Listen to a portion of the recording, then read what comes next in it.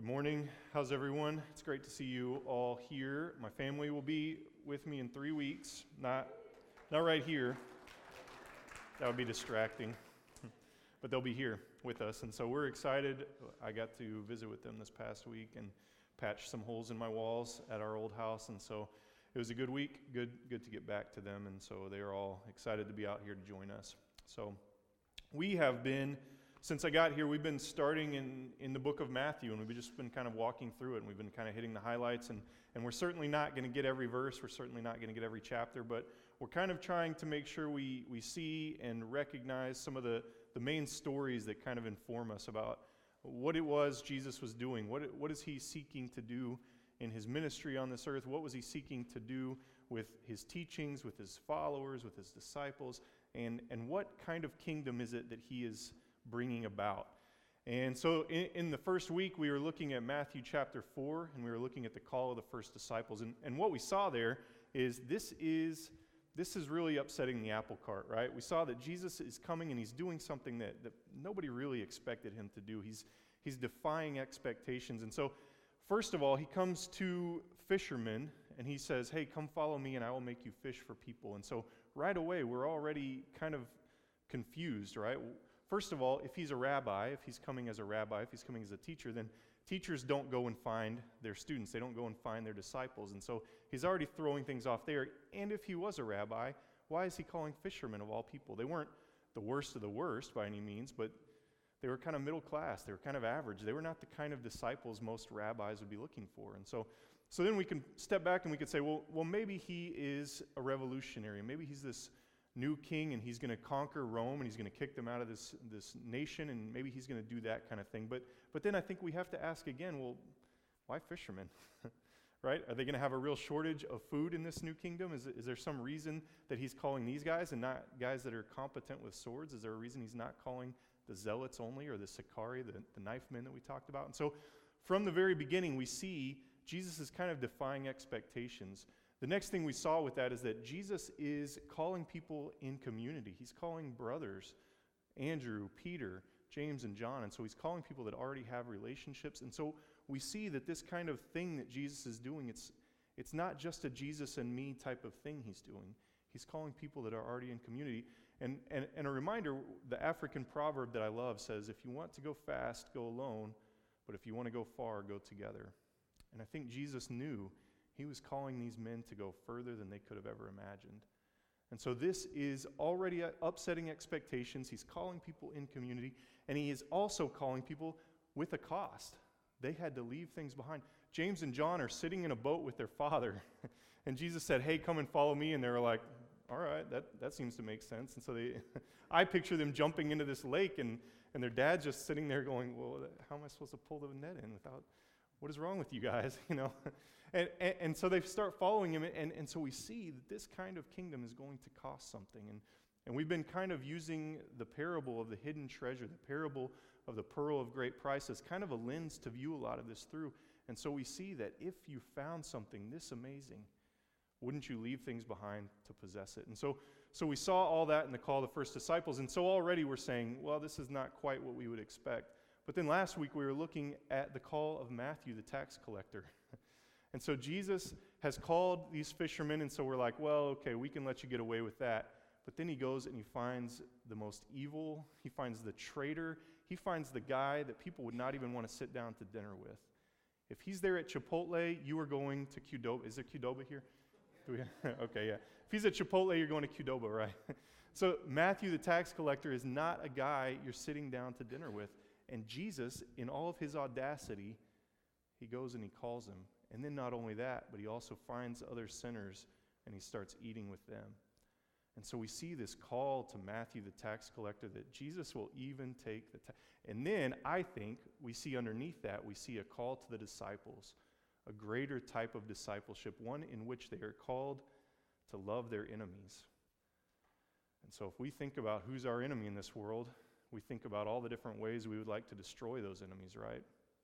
But Jesus' call, the way he continues to defy expectations, is that those enemies are people we are called to love.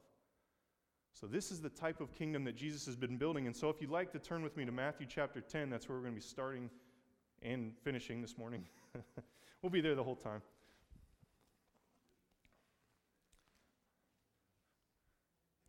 Matthew chapter 10, starting in verse 1.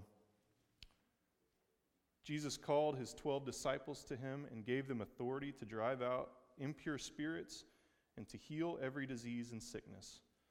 These are the names of the 12 apostles. First, Simon, who is called Peter, and his brother Andrew, James, son of Zebedee, and his brother John, Philip and Bartholomew, Thomas, and Matthew the tax collector, James, son of Alphaeus, and Thaddeus, Simon the Zealot, Judas Iscariot, who betrayed him. Now, right at the very beginning of this, we see that Jesus is kind of sharing his authority and his identity with these guys.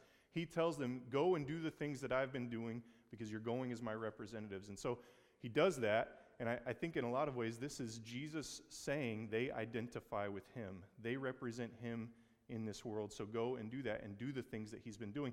And then we get kind of a list of these guys, and we see in the other Gospels that Jesus had sent them in twos, and so I like to imagine it's kind of like a group assignment in class, right? And everybody's like, why do we have to do this group assignment? And everybody's pairing off, and then Jesus looks out and he sees Matthew the tax collector. Nobody wants to pair up with him. And then he sees Simon the Zealot. And remember, the Zealots were not a fully formed party yet, but they probably did still believe in violent revolution, and they probably still did believe in killing tax collectors. And Jesus says, I got a great partner for you guys. All right? You guys are going to work really well together. And this is my own headcanon, I'm making all this up. But I like to imagine them coming back, and Matthew and Simon are just buddies after that. I like to imagine that they really hit it off, and they realized, oh, hey, we actually do follow Jesus first, and these other things we've left behind. That's all in my headcanon, but you're welcome to believe it too if you like. Starting in verse 5.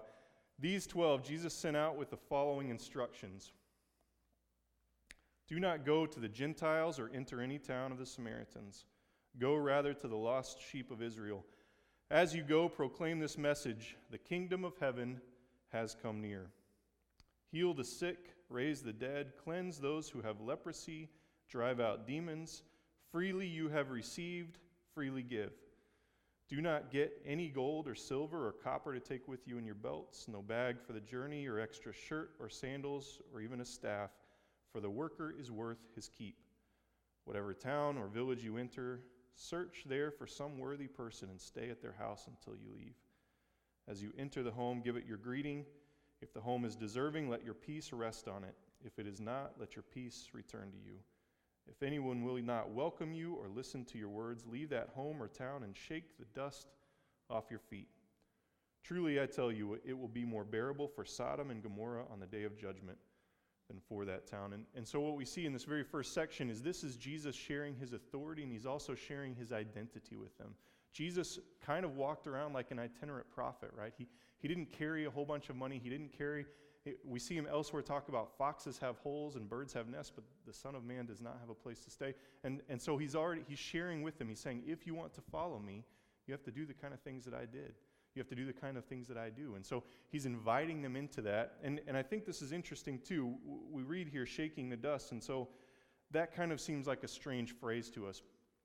For the Palestinian Jews, when they would return back to the promised land, they would take their sandals off and they would shake them off. They would shake the dust off their feet. And it was a kind of a symbolic way of saying they were back home. They were back in the place of their God. They were back where people believed in the right God. And so what Jesus is saying here is the people that will not accept him, the people that will not accept him as king, they do not really belong to Israel's God.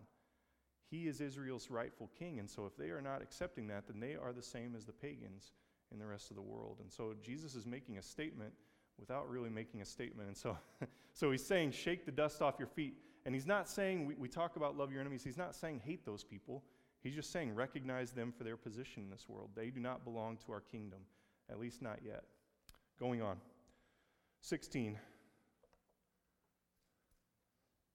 I am sending you out like sheep among wolves. Therefore be as shrewd as snakes and as innocent as doves. Be on your guard.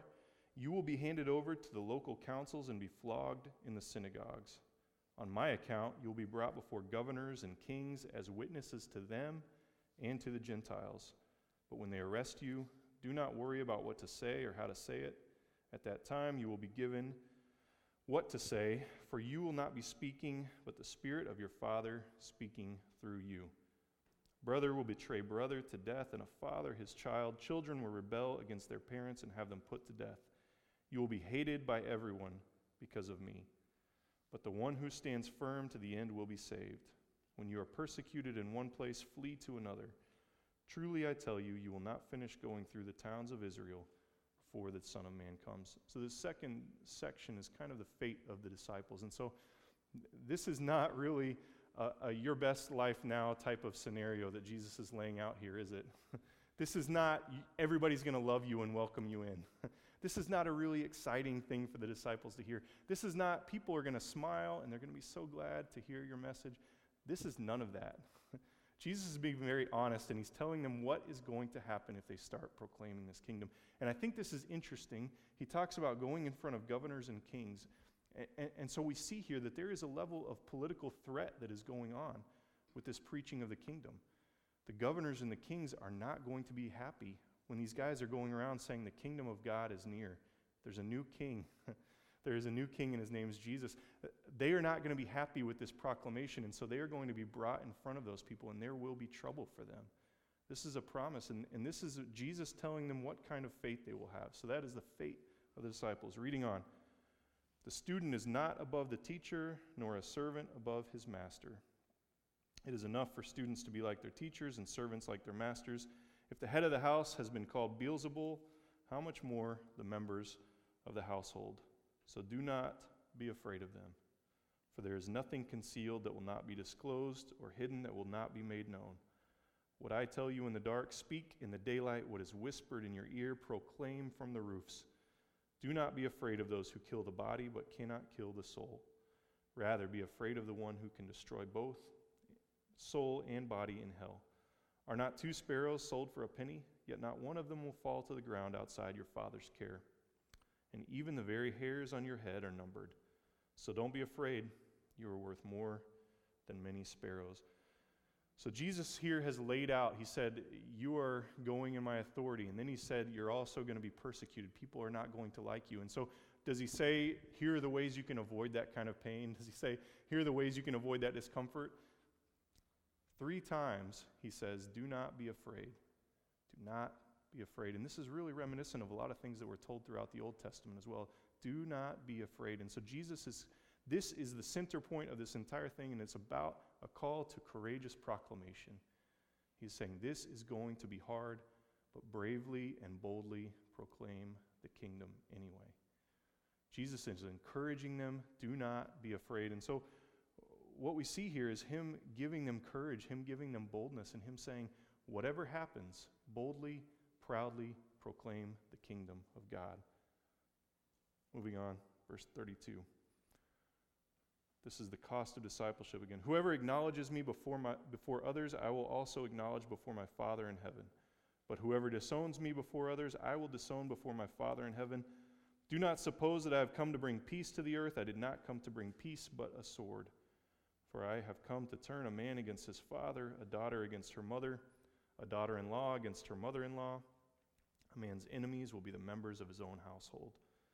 Anyone who loves their father or mother more than me is not worthy of me. Anyone who loves their son or daughter more than me is not worthy of me. Whoever does not take up their cross and follow me is not worthy of me. Whoever finds their life will lose it. Whoever loses their life for my sake will find it. And here what we see again is this is the cost of discipleship. He's going back to this idea of the fate of discipleship. And there's a couple things in here. He says, I have not come to bring peace but a sword. And sometimes this is used, I would argue, out of context to say that Jesus is encouraging some kind of violent altercation. And I would say that is not the context here. What he is saying is he has come to bring a division between people. And people are going to have to choose. Are they on his side? Or are they on the other side? And I think it's interesting, too, a lot of times, again, we go back to this word love. We think of love as this feeling, this emotion that we have. But I think the biblical idea of love is much more about covenant here. Can we really control if we feel a certain way about our kids more than Jesus? I would argue no, we can't. But we can have a stronger covenant with Jesus. We can put that covenant above the covenant we have with our family. And I would argue with a covenant with our families will be more, it will be better, if the covenant with Jesus is first. And so that is what I would argue this love is about. It's about a covenant, and it's about a disposition of those covenants. Starting again in verse 40. Anyone who welcomes you welcomes me, and anyone who welcomes me welcomes the one who sent me. Whoever welcomes a prophet as a prophet will receive a prophet's reward.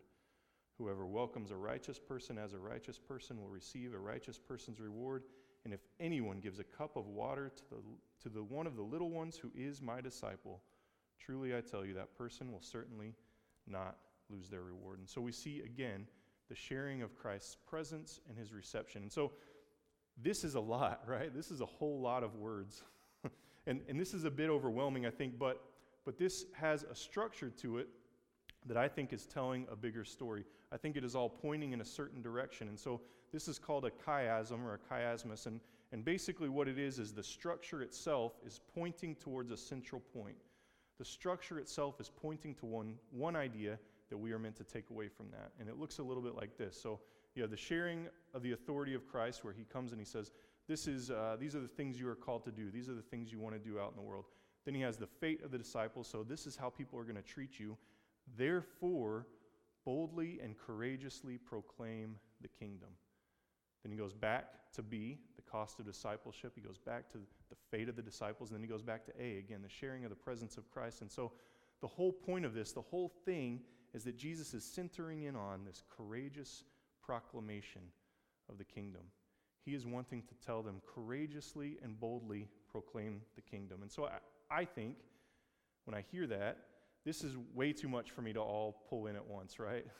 And I was like, I'm not going to do the whole chapter. And then I started reading it, and I was like, okay, I have to do the whole chapter. But I was like, so my thinking here is there are three questions, I think, that we come to whenever we read this honestly and whenever we read it all together. The first, why were the disciples the ones sent to proclaim this kingdom? Surely they were better people, right? Second, what exactly were they proclaiming? And third, how were they supposed to proclaim it? So first, why send the disciples? Why these guys? So in the ancient world, as in today, when there was a new ruler, what they would do is they would send out ambassadors to proclaim this new ruler, make it very well known. Caesar Augustus is in charge, or Julius Caesar, whoever is in charge. And so they'd send these people out. Not only that, but they would begin to print coins with their names and faces on it. And for the Caesars, it was Son of God. This is the Son of God, and this is your new ruler. Not only that, but they would set up statues throughout their kingdoms to proclaim who the king was. These things were all icons, image bearers of this king. If you remember in Genesis, the very beginning, we are told that human beings were created in the image of God. And at least one understanding of that theology is that God meant for human beings to be those ambassadors to all of creation. Our job was to proclaim the goodness and the greatness of the Creator. And then Jesus here, I think, is taking people who he has called, and he is sending them out as ambassadors, as icons, as image bearers to bear the image of his new kingdom. And so we look at these guys, right? And we're like, even Judas, Matthew the tax collector, these fishermen, we're a lot better than these people, right? All of us. So some of us are. I am. No, we look at these guys and we're like, those guys are the image bearers. These are the ambassadors. And I think that should give us a little bit of hope, right? It should remind us these are the types of people that can bear the image of Christ to the entire world. So why the disciples? Because they were the image bearers. They were his followers. They were the ones he selected to go out. Second question, what exactly were they proclaiming? If we read it here, it is, the kingdom of heaven has come near. The kingdom of heaven is at hand, maybe in your translation. Not a lot there, is there? Jesus didn't do like a 12-week curriculum on how to share the kingdom with these guys. He didn't sit them down and he said, hey, here's a really neat acrostic. It's F-A-I-T-H. Has anybody ever done that one before? I did that one. He doesn't have this whole plan of how to share the kingdom. He doesn't, and because Jesus recognizes it is more about the boldness of sharing this kingdom than it is getting everything right. These guys, did they have all their theology in line? No, they were still denying that Jesus would even die. They hadn't recognized who he really was. They certainly didn't think he was God yet. And so these guys did not have their theology all together. They didn't have their lives all together. We know Judas went out too. Judas even went proclaiming the kingdom. And the content of it is so short. And so that should give us hope, right? A lot of times, so think about the pearl. We find this amazingly valuable pearl. And we have given everything to find this pearl, right? And so we're possessing it and we're full of joy. We finally found what life is all about. It's about this pearl. And imagine somebody came to you and they said, anybody else can have one just like that. They can also have a pearl. You just have to tell them about it.